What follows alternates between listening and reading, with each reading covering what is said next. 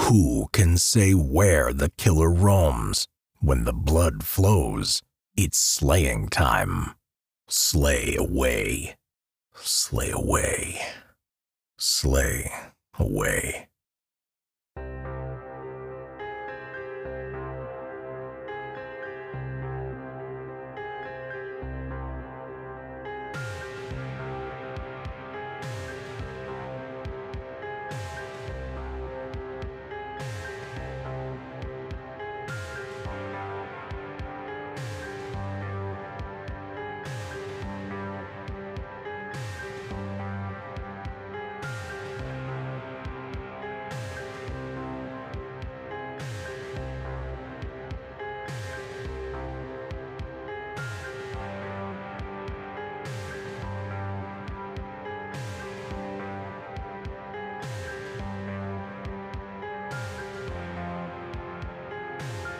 Welcome back to Slay Away, the podcast where we discuss the inspiration behind your favorite horror films, lore, gore, and every kill in between.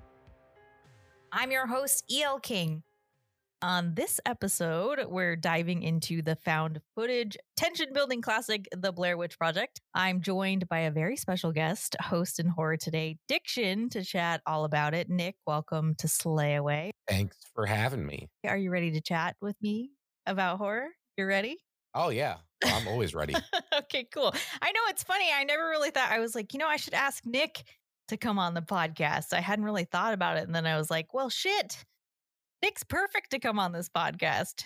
I indulge in horror. Like, I watch anything, but like, I really dig horror. Like, even though I hate most horror movies for like their stupid tropes and stuff, I still respect them for creating those tropes, Mhm. you know? Like slasher flicks, like, oh, they're kind of dumb, but like, man, I could watch was it Friday the 13th Part 4 like a million times just for Crispin Glover alone. Just for him. Yeah, exactly. Well, if you think about, we'll talk about that for 1 second because there's the dance scene. Yes. And his kill scene is the best because he's like, fuck, what does he say? He's like, where's the goddamn can opener or something like that? And then he gets like stabbed in the head or something. Yeah. It's so good. I haven't done any of the Friday the 13th films. We'll have to think about that for the future. This is my home, which I am leaving the comforts of for the weekend to explore the Blair Witch.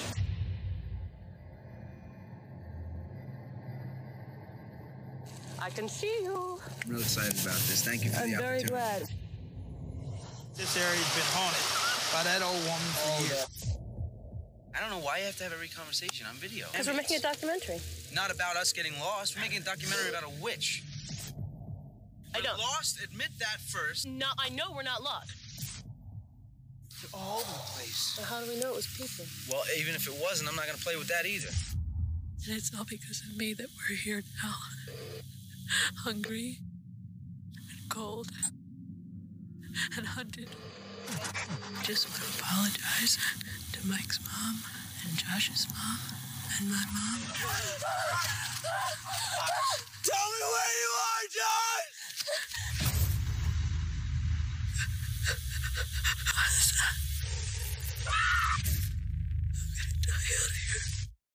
But for the Blair Witch Project, the film was released on July 30th, 1999, and it was written and directed by Eduardo Sanchez and Daniel Myrick. When it came out, the documentary-style horror movie terrified some audiences who weren't so sure it was fiction. The marketing campaign for the film, or the hoax, if you will, caught us all kind of in its clutches, whether we believed it or not. So like even me going to the theater, which I'm positive I wasn't actually old enough to go see this film. I think I snuck into the movie underage with like someone that was older than me. And because I just remember people talking about it and it was really disturbing. And there were all the posters, the missing posters and stuff. And I didn't know whether to believe it was real or not. I was, a teenager. So 1999, where was I? I was in like the 8th grade. Yeah, same. Yeah. My dad took me to see it when I was 13 because I was obsessed with it before it came out. Like I got really fixated on the lore and their online. Were you on the message boards? like the website and stuff.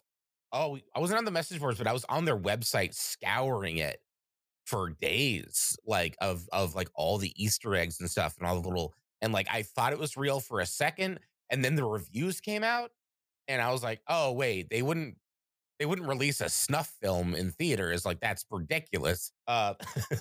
So yeah, so like even then, after I realized like, oh, this isn't real, I was like, but this is really, really fascinating. And I don't even think that I had to convince my dad. Like he was just like, cool, let's go. Because he's a very stoic, affable, like very, very, like he's a funny guy, but like it's hard to read him.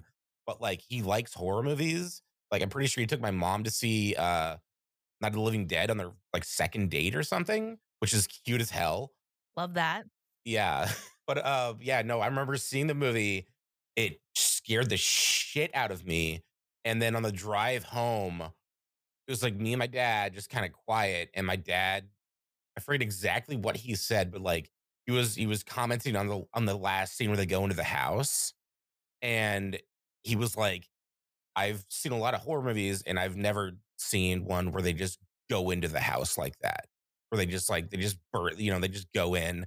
It's usually a slow build. So I was like, oh, my dad was shook by this. Like that's fucked up, man. If he got scared by this movie, then I felt pretty safe in my like feeling of being scared by it too. Yeah, and I remember you and I actually watched it together quite a few months ago, and then I watched it again this week, like twice or something to prepare.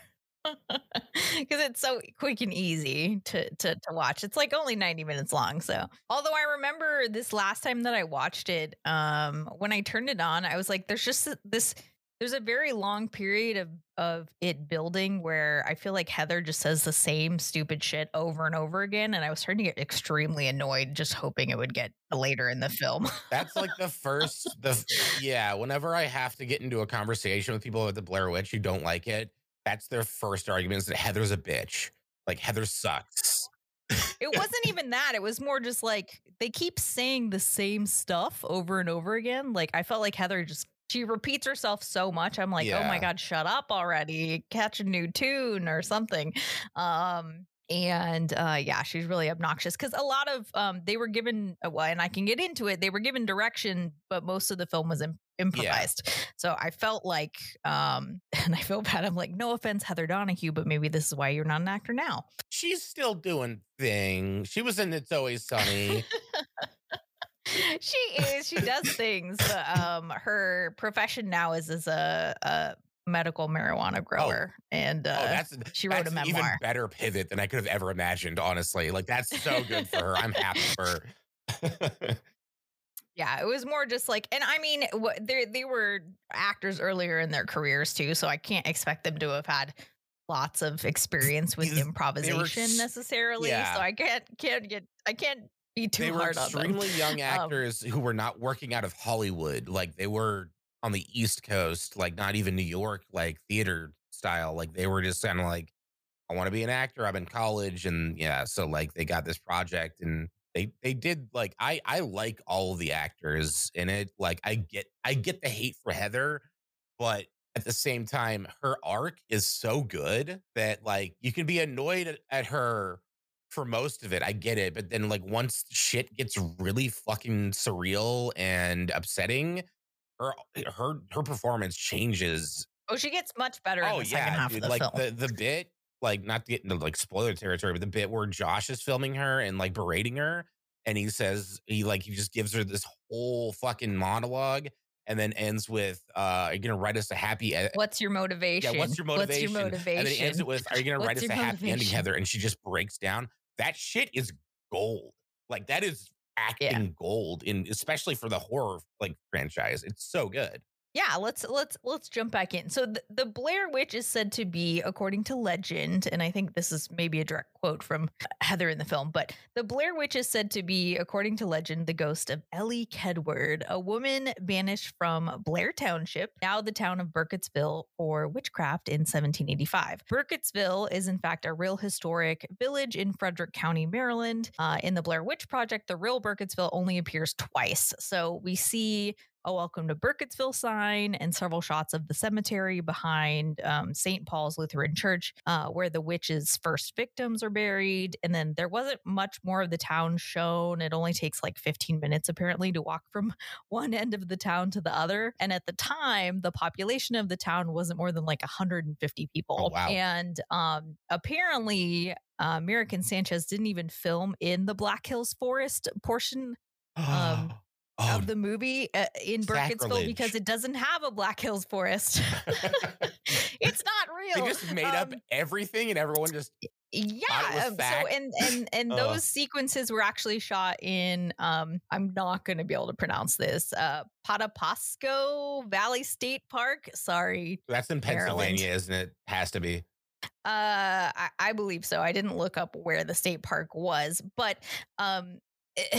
the funny thing is that even the name Ellie Kedward, I had read something where either Sanchez or Merrick had actually created this character based on names of other. It's actually like the names of two male characters in history put together. It sounds like Kelly Edward, and then they just switched the K. No, it's not, though. I have to look at it. I don't know where the article is that I was reading, but it talked about how they came up with this whole backstory of the witch and came up with the character and all this kind of stuff. So the whole entire thing is fabricated. So, spoiler alert. Oh, yeah. Witches don't exist. This is a spoiler, not a spoiler-free podcast. Ghosts aren't real. Witches don't exist. Sorry.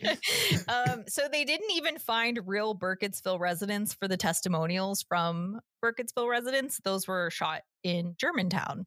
Oh, Maryland. They're convincing. Also. Like they just like told these random citizens like, hey, tell this story about a witch that doesn't exist. And they're like, all right, cool. And like, they seem very genuine, especially the one with like the woman with her, like her everything daughter is improvised. And her daughter like covers her mouth when she starts talking about the scary shit. No. Like, so convincing. Like, and then, so the plot for the film, for people that are like less familiar, it's been a while, essentially found video footage tells the tale of three film students, Heather Donahue, Joshua Leonard, and Michael C. Williams, who've traveled to a small town to collect documentary footage about the Blair Witch, a legendary local murderer. Over the course of several days, the students interview townspeople and gather clues to support the tale's veracity. But the project takes a frightening turn when the students lose their way in the woods and begin hearing horrific noises. So the interesting thing is this thing had said like, oh, she's this legendary murderer. But like from everything in the film and everything that I've read, like, the witch doesn't do any of the murdering. She was bloodletting from children, but she didn't actually ever kill anyone. She's a master manipulator, which is the most, which is what scared me the most about her. Like, the Rustin Parr, that story where he like gathered the children and then like, yeah, it was like he was just under her spell, which is like a really cool. I don't know, like that, like the movie itself. Like, I understand criticisms, but like the idea of a witch never really hit me until I saw this movie and how like the idea that witch casts a spell. It's like, oh, okay, that's cute. But then this takes it to the darkest corner of that aspect of like, oh, she fucking straight up will convince you to murder people and children just because she can, like just because she has the ability to do that. And that's so cool and terrifying. Yeah, and I feel like one of the things thinking about it is like this is the ghost of a witch, and essentially this ghost is a demonic. It's like a demonic presence, right? That could influence you to do things. So it's not just a ghost. It's not just a witch. It's not like there's something that goes above and beyond, but they never go into that. Yeah, I didn't know she was. I didn't know she was a ghost. I thought she was just like. Yeah, it talks about the ghost of Ellie Kedward, and so she is the witch. She's the witch from Well, I 1785. take So, I take that as like, oh, they say ghost, but like, what if she just like can live for however long she wants to, and she's like a physical thing, but you just never see her. well, that goes into another interesting theory. If you think about, so the Countess of Bathory bloodletted from children to maintain her Right. youth, right, and live forever. So now, if all we know about this witch is that she was bloodletting from children, who's to say that she wasn't doing something similar? But then we go into all the murder stuff. So, so question for you, Nick. We're all really instinctively afraid of natural things like the woods at night. Why do you think that the Blair Witch Project is such an effective horror film? I'm gonna have to like steal a quote from like the first trailer. Like a reviewer said, it's like Jaws, but for the woods. You know, like it just instinct. Like once Jaws came out, people were afraid of the water. Like that made them scared of it. Um, and I don't agree with that. I think if you watch videos of sharks, they're actually very docile creatures and they love being pet. They're like dogs. They don't want to eat you. But still, like that movie created a fear of the water that people hadn't really had before. And this movie kind of did the same thing. Like, yeah, being alone in the woods is creepy, but like now this movie gave you a reason to fear the unknown, you know, like because it's yeah. I don't know. I went too far on that one, but like Right. No, actually, there's an article that I'm looking at that someone actually had said, just like how Jaws lurked beneath the water, imposing a hidden deadly threat upon the film's characters, the Blair Witch cackled unseen in the dark of the woods, terrifying its soon-to-be victims to their very cores. So I don't know if that's similar to the quote or if they happen to pull that quote out of a review, but I think that they shortened it for the trailer, so they put it in one little, nice little blurb there on the screen. But yeah, that's basically it. So, I mean, yeah, definitely. This made you afraid to go into the woods. It did. And like, what's fucked up is, I'm allowed to swear, right? Yeah. I've been swearing the whole You can time. swear. Okay, cool. Fucking sweet. When I grew up, in a house in the suburbs, and there was a small patch of woods behind the house. It didn't go very far because there was a PG&E like electrical plant back there. So like, like it wasn't like you couldn't get lost there. Like it was impossible to get lost. But so I knew it like the back of my hand. I would go out there all the time as a kid. I'd run around, I'd pick up logs, I look for bugs and snakes and stuff like that. I loved it. It was great. I remember the night after I got back from watching that movie and I was in my room, I could not sleep because I was thinking about that patch of woods behind my house, which I knew so well. But now that patch of woods was unfamiliar to me. It was foreign. It was evil. It was dark. It was bad. And that I understand like when I'm enthusiastic about this movie, like it's because I have this very specific experience with it.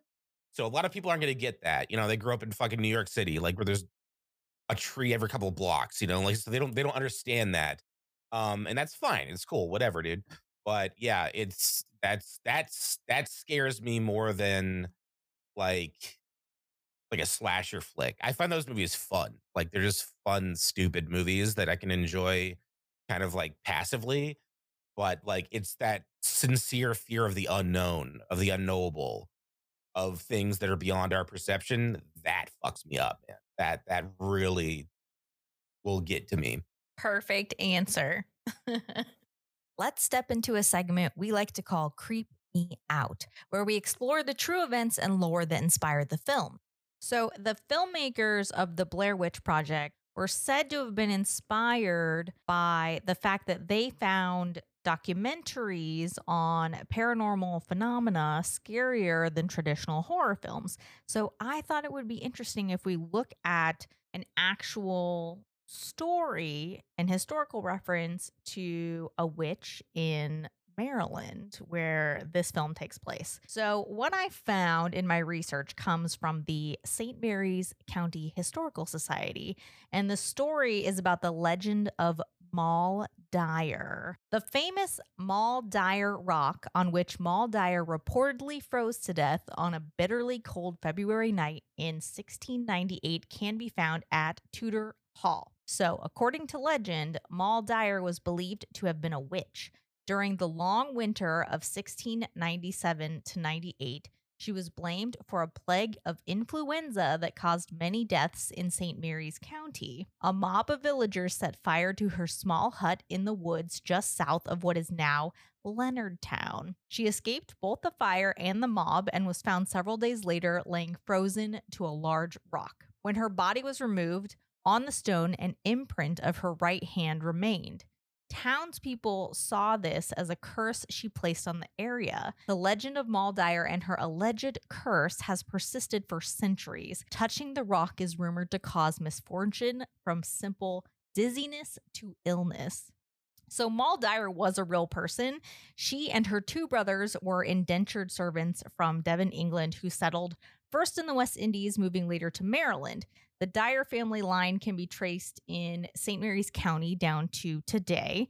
And the rock, which was moved in 1972 to the old jail from where it was found by newspaperman Philip Love in the woods near Moll Dyer Road, has gradually eroded over the years. So in order to preserve it for future generations, the Historical Society, along with the commissioners town of Leonardtown and St. Mary's County commissioners, relocated it to Tudor Hall in 2021.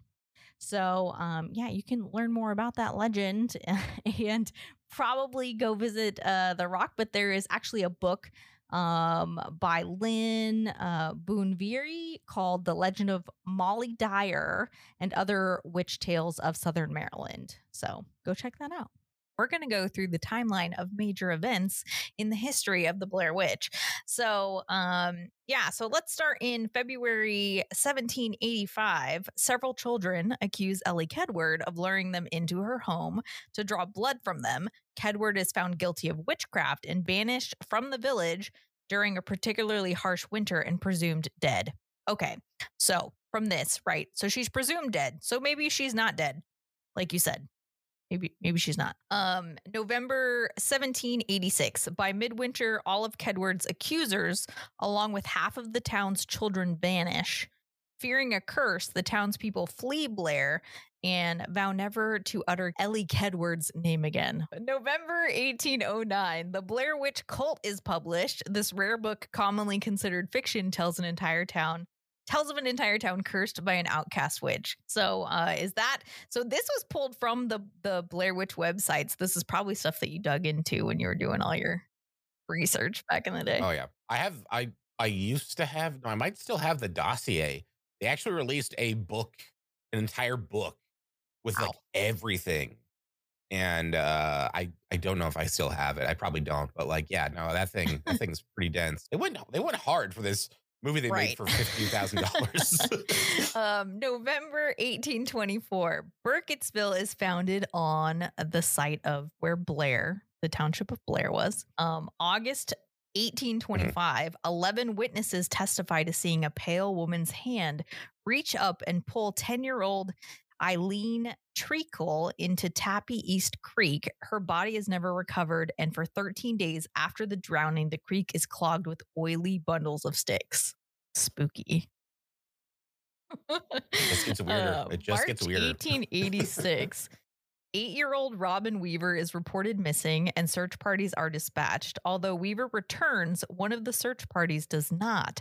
Their bodies were found weeks later at Coffin Rock, tied together at the arms and legs and completely disemboweled. So this story, that one right there, is one that comes up in the film. We never hear about Eileen Treacle in the film, and I think a lot of people never looked at the historical timeline facts before watching the movie.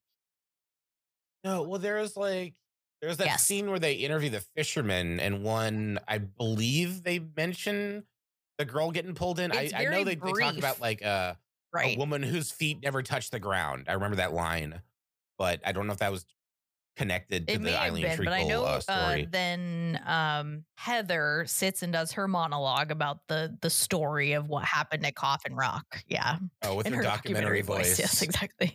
They went into the woods prepared to find death. What they found was a desecration of humanity at the site which trappers have often referred to as Coffin Rock. On top of the rock formation, the story of the torture inflicted upon these brave 5 men unfolded. Each was bound to the other, each man's hands bound to the next man's feet, forming a solid structure out of the men. Blood at the edges of the hemp indicate that this act had been committed while each was alive and able-bodied enough to struggle. In the torso of each man, the intestines had been torn out crudely. On each man's sun-bleached face was inscribed indecipherable writing, cut into their flesh with an eerie precision. The men, still entranced by the horror of what had happened, left the scene to find the sheriff, and did not sketch the writing and did not remove the bodies from the rock. Upon return, vultures were seen at the rock. But upon inspection, the bodies had been removed by persons unknown. The search party claims that the stench of death was still thick, and whomever had taken the bodies had done so in a matter of hours. That happened here, at Coffin Rock. November 1940 to May 1941. So we skip ahead like 50 to 70 years at this point. Starting with Emily Hollins, a total of 7 children are abducted from the area surrounding Burkittsville, Maryland. May 25th, 1941. An old hermit named Rustin Parr walks into a local market and tells the people there that he is finally finished. After police hike for 4 hours to his secluded house in the woods, they find the bodies of 7 missing children in the cellar. Each child has been ritualistically murdered and disemboweled. Parr admits to everything in detail, telling the authorities that he did it for an old woman ghost who occupied the woods near his house. He is quickly convicted and hanged. There you go. He says that it's a ghost. But he's under her spell, so like you can't exactly trust everything. I don't know. He might think it's a ghost. Maybe it's just a straight up witch that's been alive for 200 years and it's just manipulated him to get more child blood. That's how it started, right? She was getting the blood of the children, and then now this guy is now getting more blood for her. That they come upon other people in the woods, while they're filming. They get lost in the woods.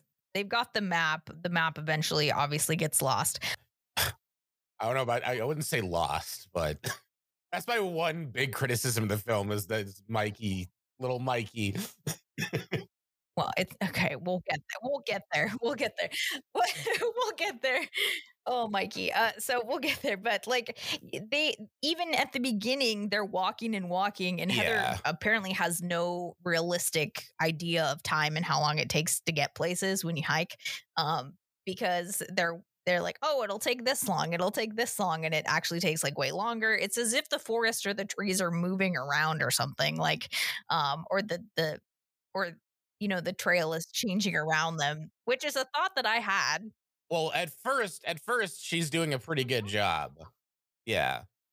And then after the second day, after the first night where they hear all the trees cracking, then time and space start to kind of warp a little bit around them.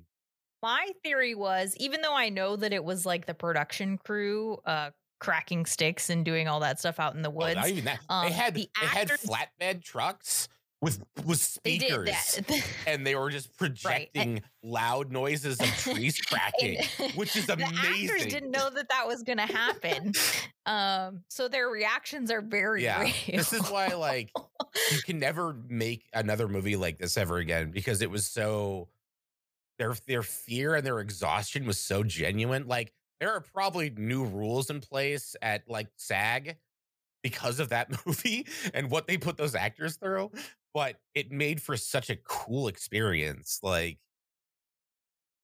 they were freaked out. They were seriously freaked out, and that made for a better movie. Exactly. And I know that they were aware of all this lore going into this project, right?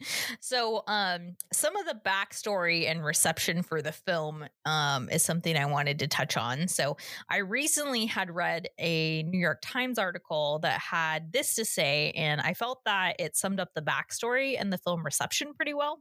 More than a year before the Blair Witch Project hit theaters and became a cultural phenomenon, its central mystery had already gone viral online. We know this because Nick fell victim to its viral only for a minute on the internet. It wasn't that long. Okay. Also, I was 90s 13. when even the internet was like hard to access and stuff like that. According to the movie's promotional website, which presented itself as a real investigative project, 3 film students, Heather, Mike, and Josh, had ventured into the Maryland woods in 1994 to shoot a documentary and then disappeared. Their footage was recovered a year later, providing evidence to support a disturbing legend. The online message boards began to buzz with questions about the story's veracity. Like we said, people were like, is this real? Is this not real? There were theories all over the place. I didn't read the message boards. You know, I was like 15 years old, so I didn't care. And the hype and the intrigue and skepticism surrounding the account, fueled by the internet's advent, grew through the movie's premiere in July of 1999. What eventually emerged, a feature-length film made of spliced together scenes and shaky home video, made the demise of its 3 characters seem all the more authentic and terrifying. The entire thing was a fabrication, but a lot of viewers didn't know that going in. There was a point in which people actually thought that these people were dead. The actors, even their IMDb pages online had showed them as deceased. Nice. And because the studio that had bought the rights to the film, it's now a defunct studio. Artisan, right? Yeah. Yes, Artisan. Had been really careful to keep them from the media. Imagine being kept from the media for like 4 years. That's a well, did they actually film it in 1994? Or did they film it later? Yes. Oh, they did? No, they did. Yeah. It was actually, I believe, filmed around that time, or 1997, actually. So 97. Okay. So, that's still like 2 years of waiting. Yeah. They did like, the yeah, same no, thing with the Cannibal Holocaust actors too, back in the 70s. So because of the whole buzz and everything around it, so to the point where because one of the central people in this film is Heather Donahue, and the idea is that her mother took the footage after the police, had dealt with it, and took it to Haxon Films to, produce this production and all that stuff. That's the story behind it, of how the footage came about. So the funny thing is that even like the real Heather Donahue, her actual mother was getting like sympathy cards for the death of her kid, because people really thought they were dead. Oh man. Yeah. It's so clever though. Like it really is. It's a lot of work, like to try to create this like aura and mystery around a movie that, yeah, no, it's just, I dig it. I dig it. And then of course for me, several years later, we're talking like 15 to 20 years later, when I would see Joshua Leonard in films, I didn't recognize him. Yeah. Well, he slimmed down a bit.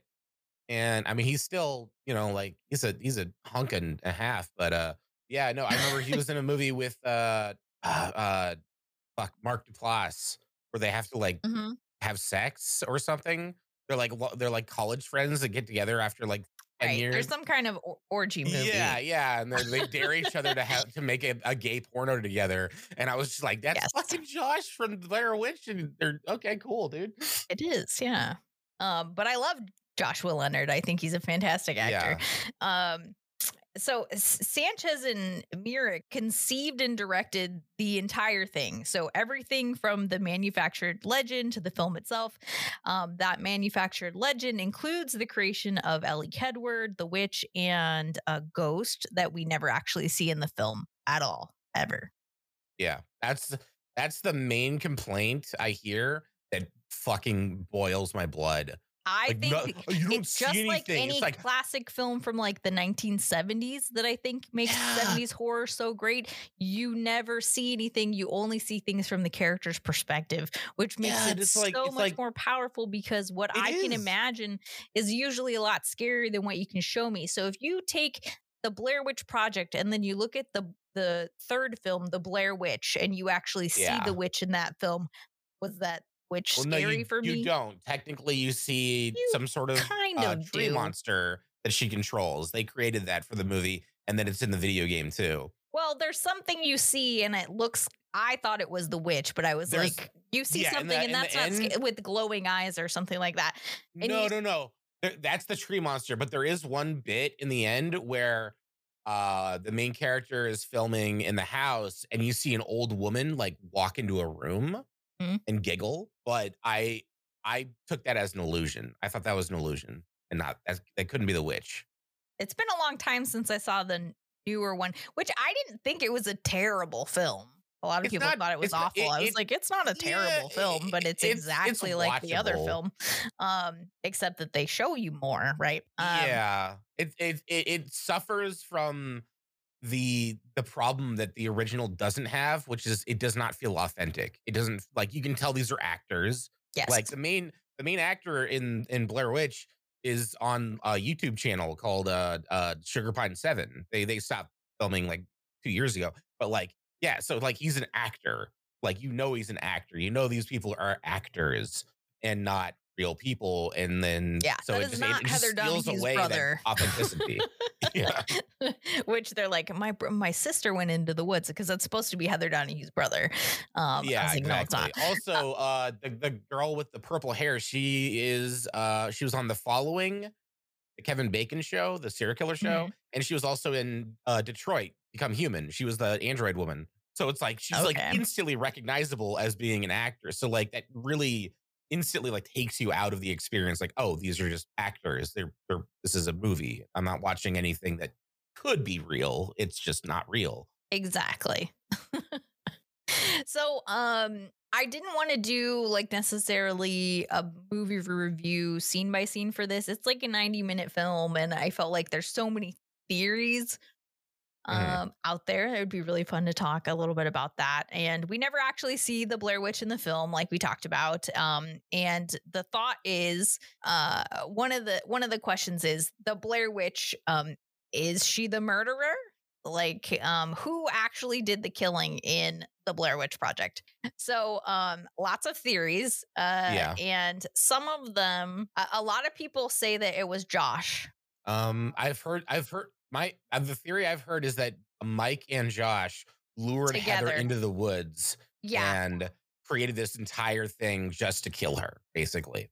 Yeah. So here's okay. Let me see if I can pull these theories up. So there are a handful of theories as to who could have murdered these three individuals, with culprits ranging from the obvious Blair Witch herself to the documentary's cameraman, Josh Leonard, as the primary suspect.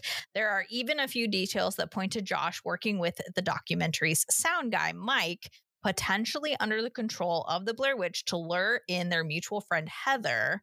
But did the Blair Witch do it? Did Josh do it? Did Josh and Mike do it together? So that's kind of, I wanted to go in and actually discuss this with you, because I think it's a great theory. And it's not something I've ever spent a lot of time thinking about it, because I watched the film and I'm like, okay. And I'm trying to remember. So when Josh gets slime all over his shit and then he disappears, right? And then we hear him like screaming in the woods, or what we assume is Josh screaming in the woods late at night, and Heather and Mike running around. And then she finds this satchel full of fun things.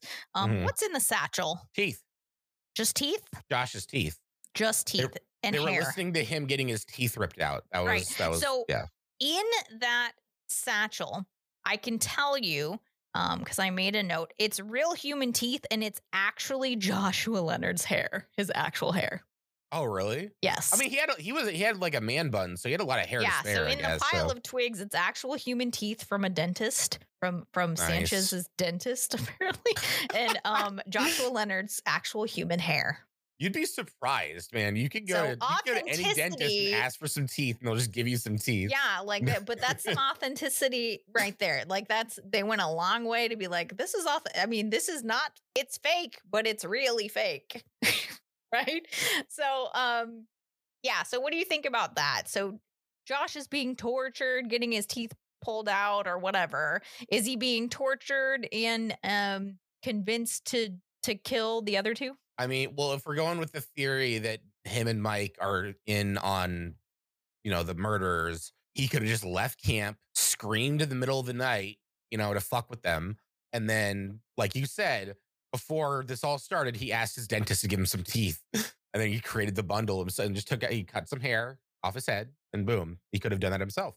It's really elaborate and doesn't make any sense, but it's feasible. I don't know. I kind of feel like I get the idea. I don't think that they're in cahoots with each other to lure Heather out into the woods and plan a murder. It's really elaborate. Wherein they both accidentally also get killed because there's a witch in the woods.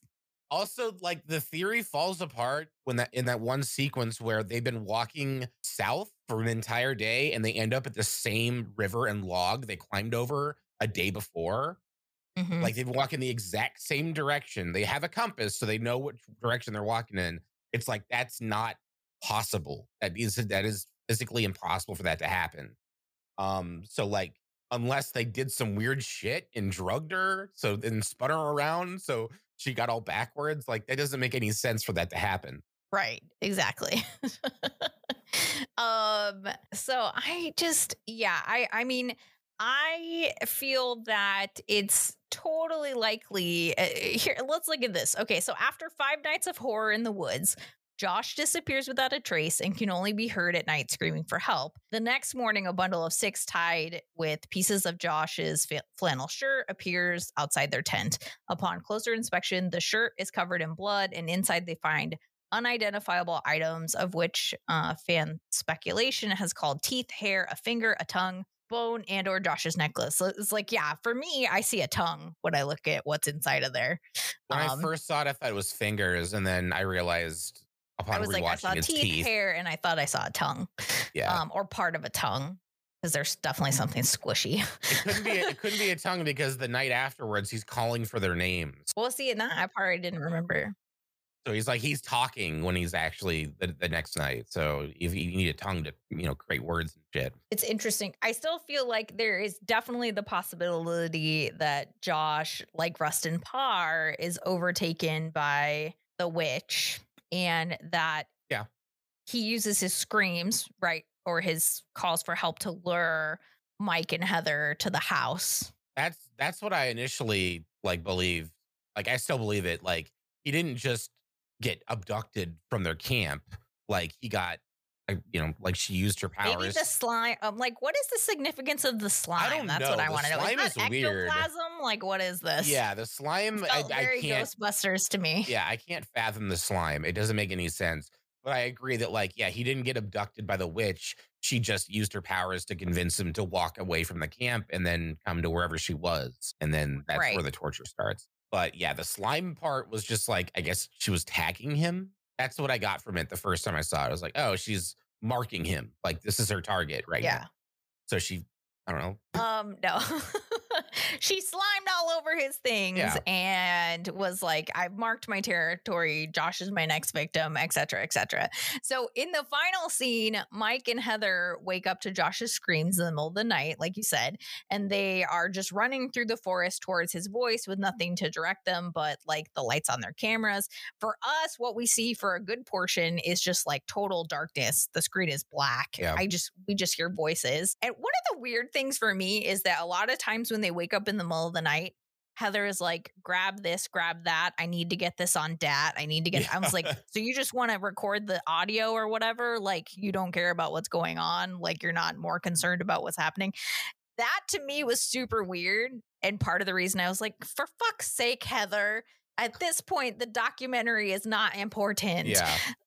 Surviving and getting out of the woods is important. Well, yeah, I mean, they address even that. Maybe not that very final scene, but the night before, she's like, get the DAT or whatever. I want to get this on DAT. I'm just like, seriously, stop. But so the duo, they stumble onto this abandoned house in the woods, and it's this very rundown structure. Presumably, this is the house. Rustin Parr's house, from the woods that they talk about from this story. And during the interview portion of the film that the two hunters were talking about. And Mike he enters the house immediately and bravely he races up the stairs with his camera light and he's screaming Josh's name. And he's trying to be a guide, and Heather's super frightened and she's trying to keep up with him, chasing behind with her own camera. And she has the black and white camera, the nicer, I think heavier, 60 expensive camera. film camera. And they rush up the stairs, and there's children's handprints all over the wall. And they see this the walls that they're dank and decrepit. And it's definitely, there's an indicator that they're inside the home of Rustin Parr, where the the 7 children were murdered. When they reach the upper level of the house, Josh's voice now appears to be coming from the basement. So it's not coming from upstairs anymore. Now it's coming from the basement. And so Mike it kind of starts reaching this state of panic. He runs down into the cellar, and we see Heather looking down that staircase, right? And he's hoping to find Josh. But when we see his camera hits the ground, we know that, like, he doesn't find Josh. So Heather's just like screaming, and she gets to the cellar. And just like we hear about with the child murders, what we heard from the story is that Rustin Parr likes to have one child in the corner facing away from him while he murders the other child. So she gets down the stairs and Mike is in the corner facing away. And Mike's facing in the corner of the room, and then she just screams, and then all of a sudden her camera hits the floor. So we assume that she's been murdered or hit over the head with something. Great payoff. Real great payoff. And that's it. The movie ends. It's a killer soundtrack during the credits. It's so creepy. So yeah, like at that moment, we're like, who did it? The Blair Witch, she do it all by herself. Where's Josh? We never find out. Yeah, we never see Josh after he disappears. Where's Josh? Who killed Josh? How'd someone kill Josh? Maybe Josh isn't dead. Maybe he is just the now entranced subject of Ellie Edward. Well, like, not to reference the newer Blair Witch movie too much, but like they do build on the lore a little bit with that one character from Burkittsville, like the dude who's like obsessed with the Blair Witch, and he's got his little DV camera, and he gets entranced by her, and he says the line like, "You have to do what she says," which I thought that was really cool world building, and it brought back a lot of like memories of the first movie. And I was like, oh shit, like, so Josh had to do what she said. Like, so if you think of it in that context, like, what if he pulled his own teeth out? Like, what if she convinced him to do that? Like, that's fucked up. That's so messed up. And so, and in the same context, like, so what if he was the one that, you know, like told Mike to sit in the corner while he killed Heather, you know? And the witch was never there to begin with. She was somewhere else, just, you know, pulling the strings like a puppeteer. Like, this makes the most sense to me, the theory that Josh did it at the end, because and this article goes more into it. They say, while many believe that the Blair Witch is the obvious killer, Josh is probably the one who actually committed the murders, just like with Rustin Parr. Like, he's the one who killed the children. So this is really important in the final scene, because Mike faces the corner, which tells us, you know, his death is implied. And that similar to the murdered children, then Heather is there. We're with Heather. And the only person we do not see, but who we heard, was Josh. Let me see. And likely Josh was influenced similar to the way that Parr was influenced. Many fans have come to believe that Josh is the likely suspect as the one who murdered Mike and Heather. The fact that his belongings were targeted when their campsite was destroyed would also suggest that the Blair Witch was targeting him even earlier on their trip, like you had said. Like, she had decided, like, hey, that guy, ponytail, that's who I'm going after. Looks like an easy target Go for that chain smoking ponytail motherfucker over there. He's mine. You know, he's out of cigarettes. Now's my time. Perfect time. He's agitated. I'm gonna get him. But like, how do we explain why Mike would agree to face the corner? So in the story of like Rustin Parr, the children were forced to face the corner because Rustin didn't want them to watch as he killed the other children. Yep. So the fact that Mike doesn't even appear to be scared, but rather dazed or controlled by an unseen presence, validates this notion that Mike is responding to a possessed Josh. So in the end, Josh is the most likely candidate to have actually like pulled off the killings at the end of the film. So like, it makes sense to me that the presence of even the witch is like keeping Mike in the corner. Mm-hmm. While Heather runs downstairs, and then Josh, like a possessed Josh, takes care of the rest. So then there's the theory that Josh and Mike did it. So I'm curious about this, because you mentioned some of this. Could Mike be involved? So some people speculate that Josh was like really nice and the most passive of the three people, and it was Mike who was the weakest of the bunch. Mike was also definitely like very aggressive and unhappy, like even almost from the moment he stepped outside of his door. Yeah. Right. Very irritable. And then, yes, extremely irritable. He was the most frightening when the cackling was going off in their tent. He was really vocal about his hesitance to like pursue the making of the documentary after they began to experience the weird phenomena in the woods. And then Mike was the one responsible for kicking the map into the creek, an act which made it made him sound like he was just it was out of sheer frustration, but that's totally nuts. Like after they walked in circles for a full day or days, he finally admits that he kicked the map into the creek after he starts cracking up. Like after that whole time he's in on blaming Heather for it. That was a weird character note they gave him. Like it'd be one thing if he just like frustratingly like ripped up the map, you know, out of just like pure anger.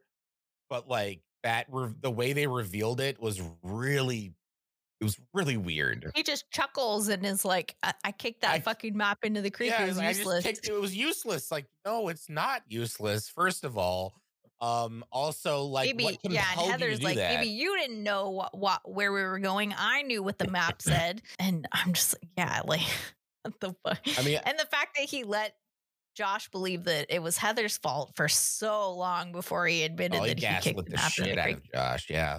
Oh, it was bad. Maybe you could hand wave it away with like maybe he was under the witch's spell the whole time. That's what I thought. Yeah, like maybe he was influenced to in a moment of frustration get rid of the map. Not that well, like the thing with the map though is like it didn't matter because the witch was bending space and time around them no matter what.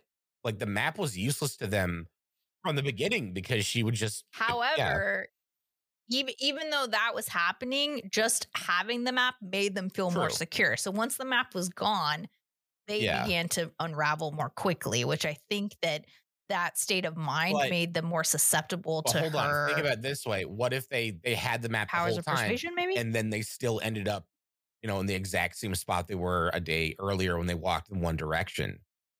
Wouldn't that mess you up even more? Like, no, the map says we should be here, but we're here. This doesn't make sense. That would really mess me up. I think I'm more, I don't know. There, even if I would just boil it down to me reading the map wrong and still think I was okay because I had the map. You know what I mean? So there would be a sense of security still just because I had this stupid piece of paper, right? I don't know. So yeah, did Mike intentionally sabotage the trio? Was he being malicious? Was he being controlled? Did the Blair Witch strike first with Mike and, force him to get rid of the map and then abduct Josh and use him as bait? And in the final scene is Mike the driving force that leads him and Heather into the abandoned building where they meet their fate. If the Mike and Josh theory is to be believed, then it might also explain why Mike, a grown man, was willingly standing in the corner.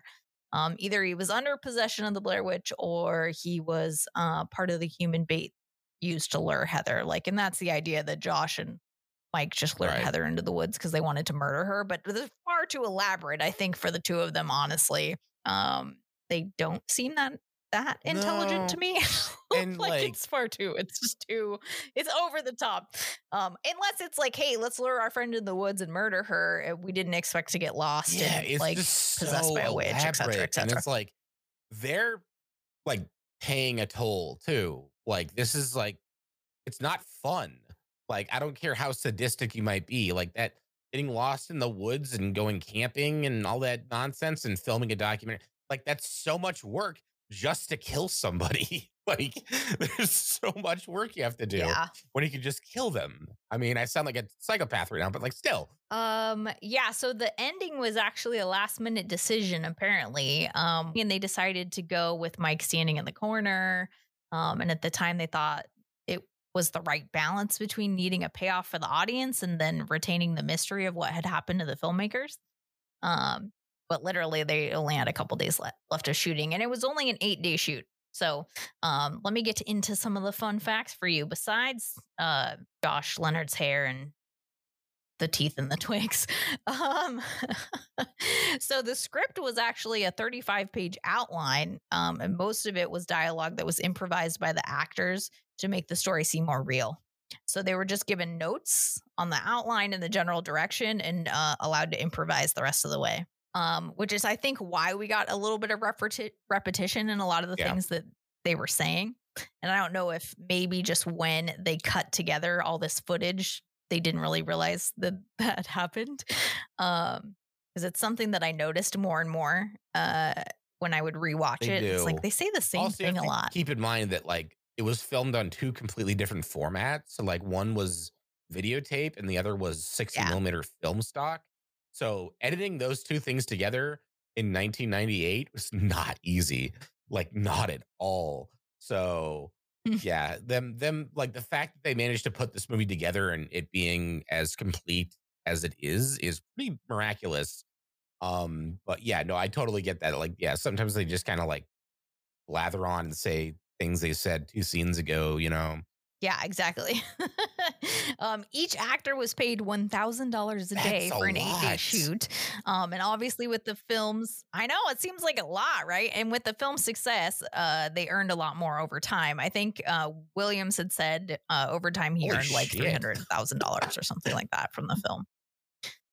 So he got his $8,000 payday and then over $300,000 from the Blair Witch Project. So the characters of Heather and Josh were actually supposed to be former lovers originally, but the idea was scrapped before shooting because they some of the, I don't know, one of the scenes that they shot, Josh was actually late for shooting on the first day, and the joke that actually ends up in the film where Heather scolds him, yeah, that's a good one, calling him Mr. Punctuality.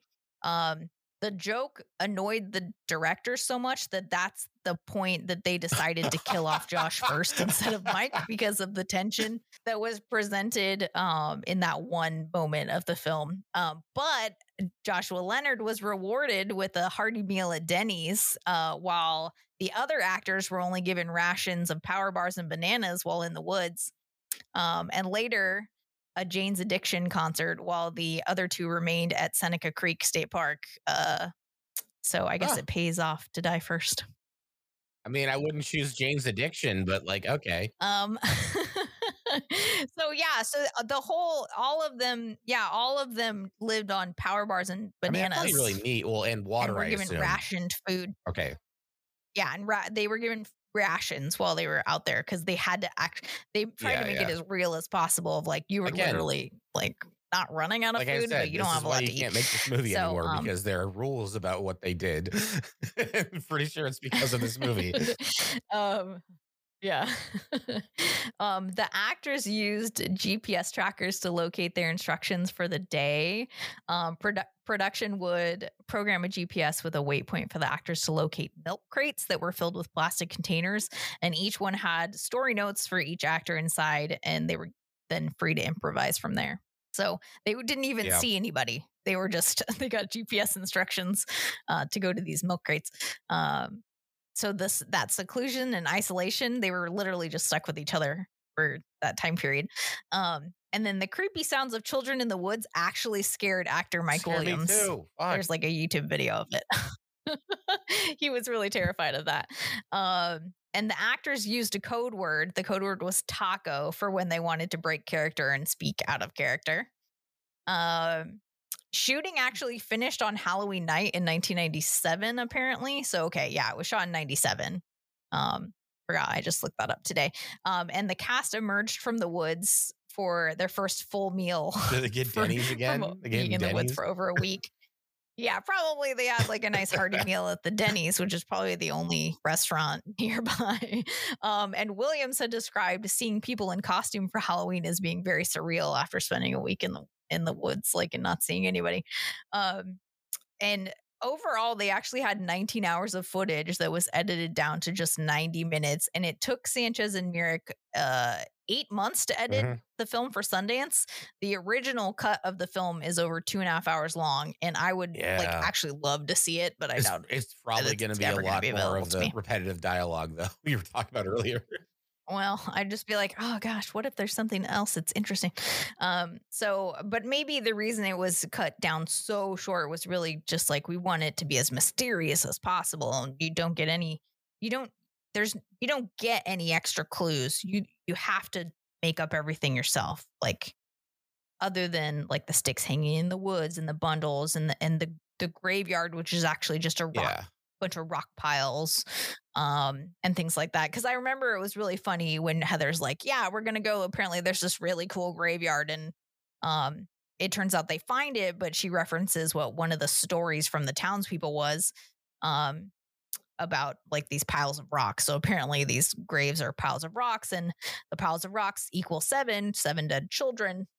So presumably it's the gravesite for the 7 dead children that Rustin Parr murdered. And then there's those 3 piles of rocks outside their tent, indicating that they're going to get murdered. A lot of good connections. Right? Yeah, a lot of connections.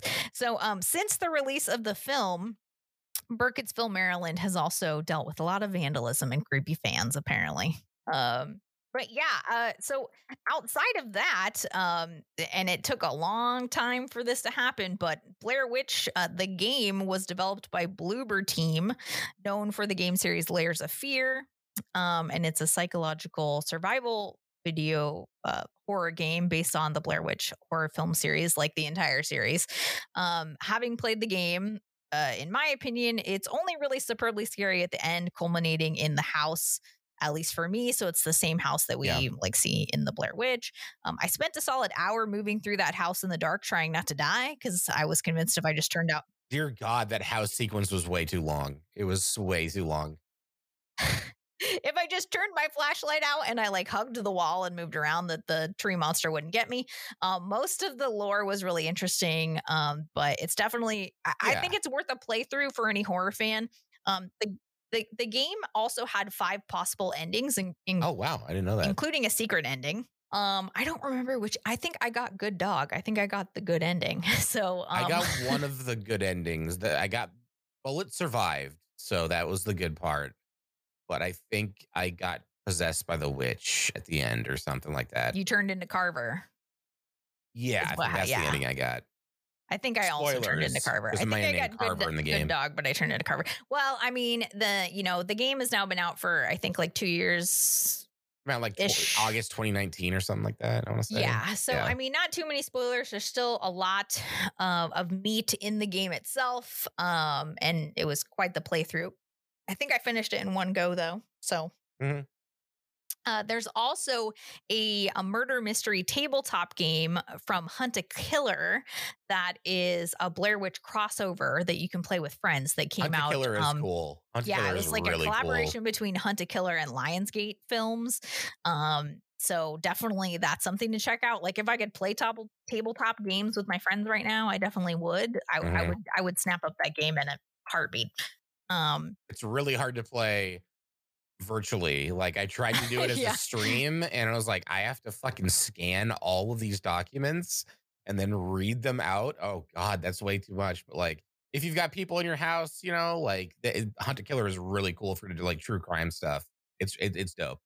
Yeah, I'm a huge true crime fan personally. So, and I think that's another thing for me with the Blair Witch Project, because when I think about it, it's horror, it's paranormal, and it's got a true crime element and the mystery thriller behind it. But the pacing of the film is one thing for me that like not a lot happens until you get like 2/3 of the way through the film, where the pacing really picks up a lot. A lot of it is just this slow burn, really trying to build the tension between the characters and making you feel like a kilter. hangout film. Yeah. Like, they're just like 2-3 characters. They're getting drunk in a hotel room. You know, they're going around this town asking these colorful characters about this lore and stuff. Like it's interesting. I wouldn't call it slow. It's definitely very interesting, but like the horror part of it doesn't kick in until like 25 minutes. Yeah, exactly. So if you're going in expecting, it's not an 80s slasher film. It's not like it's very much its own thing. In found footage films, it's not Paranormal Activity. Okay. Like it broke a lot of ground for the found footage genre, and it still stands on its own. I don't think anyone could replicate this.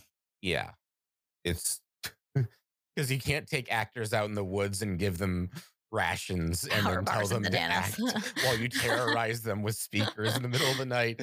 Like, you can't do that right now. There are laws. Like, it exists in this capsule of time where indie filmmaking was like really burgeoning, and they could just kind of like experiment and do whatever the hell they wanted to, and then get rewarded for it, which is great. But yeah, like that, like now there would be like entire teams of people making sure these actors are safe and they're comfortable, and like and you wouldn't get that genuine terror and exhaustion from them because they would be taken care of, and that's fine. But I'd rather see the latter. I'd rather see like the genuine version of that. Yeah, definitely. So one of the other things that I like to do at the end of chatting about a film is giving it a bloody knives rating. So that's what we do here on Slayaway. So for me, this film, as groundbreaking as it was and as great as it is, I still only give it a 3.5 out of 5 bloody knives. It gets points for originality and the bit of scare factor and all that good stuff. But still, it's one of those things that I don't watch it too often because really it's one of those for me that experience can almost only be lived once. The way you feel when you watch it for the first time is not something I think you can capture again. It's the same reason that you can't make this film again. Yeah. You can find little details here and there, but like they already created an entire mythology around the movie without you having to watch the movie. So if you want to dig into it, you can do that without actually having to watch it. So yes. I totally understand that. I give it a 4, but a lot of that's nostalgia. Like I said, the first time I saw it, it was in theaters when it first came out. I was young, impressionable. I think it might have been the first horror film I'd watched in theaters actually, ever. Really? Yeah. Before that, like I had to get good grades to watch R-rated movies in theaters when I was a kid. So I think the first one I got to watch was what's the one with Kurt Russell in the truck? Oh my God. In the Breakdown. truck. It was Breakdown. Great film, by the way. Oh my God. Breakdown is a great film. It's so good. But like, it's yeah. older And so Kurt like, Russell. And it's like totally not a B movie, but it's not one that I think a lot of people even remember. Yeah. If you've never seen Breakdown, do yourself a favor and go watch it right now. You're going to learn a lot about license plates. Yeah. And it's so good. But yeah, so like I think the Blair Witch was like the 3rd or 4th like R-rated movie I got to go see in theaters, and that was the first time I ever watched a horror film in theaters in the dark, like completely immersed with the speakers and stuff. So I wish I remembered because I feel like for me, the first one I saw, it was probably, I don't even know if this was rated R. I think it was Scream. That's rated R for sure. Yeah, it was Scream. They stabbed the shit out of Drew Barrymore in the beginning. They did. Yeah. No, I think Scream was the first one that I saw in theaters. That's a good one to see first. I think I watched that on VHS when it came out. Yeah. But yeah, no, I'd give it a solid 4, mostly from nostalgia. I've rewatched it multiple times. It's not so much that I like the movie, which I do. It's that they created this entire universe around this $15,000 fucking movie they made, which is absurd. It's so absurd to create all of this around like this found footage film that like they didn't even know if anyone's going to ever see it. Like they had no idea. It could have just been lost to the ether, and they got lucky and they were smart about it, and it got released, and that's great. So I mean, yeah. So like a big part of it is just me appreciating the ingenuity of the directors and the artistic integrity they had to create the story. Whether you like the movie or not is kind of not the point, like it's such a cool experience as a whole, which you can't say for a lot of movies. Definitely. I think if you were around when the film came out and the hype around it, like that experience was really unique and special. And cool. It's not something that I feel bad for generations of people now that are never going to have that with a horror film, because it's not something that can be replicated. No, they tried with Cloverfield. Yeah. And they kind of succeeded. Unfortunately, the movie itself is It's okay. Like it's just I felt like you were okay. gonna say something much more harsh there. No, It's fine. Like lighter side. I love a good giant monster movie, but like that movie itself is mostly about rich white people in New York, and then they also Right. get attacked by a monster. So like, but like the hype surrounding it was cool. They built the website. They had all these Easter eggs hidden in J.J. Abrams like old TV shows like Alias and stuff like that. Like that was dope, and Yeah. that was like a kind Overall, of I love J.J. Abrams. So yeah, no, and I do too. And that was a cool attempt at recreating the hype that Blair Witch had, but it just kind of fell short because the movie wasn't that great. It was fine. It was okay. It was fine. I'd rewatch it, but like Blair Witch fucking bops, man. yeah, and then it's if you look up Haxan Films, the founder is Eduardo Sanchez, and that's the other film studio that supposedly they brought the film footage to do the Blair Witch Project.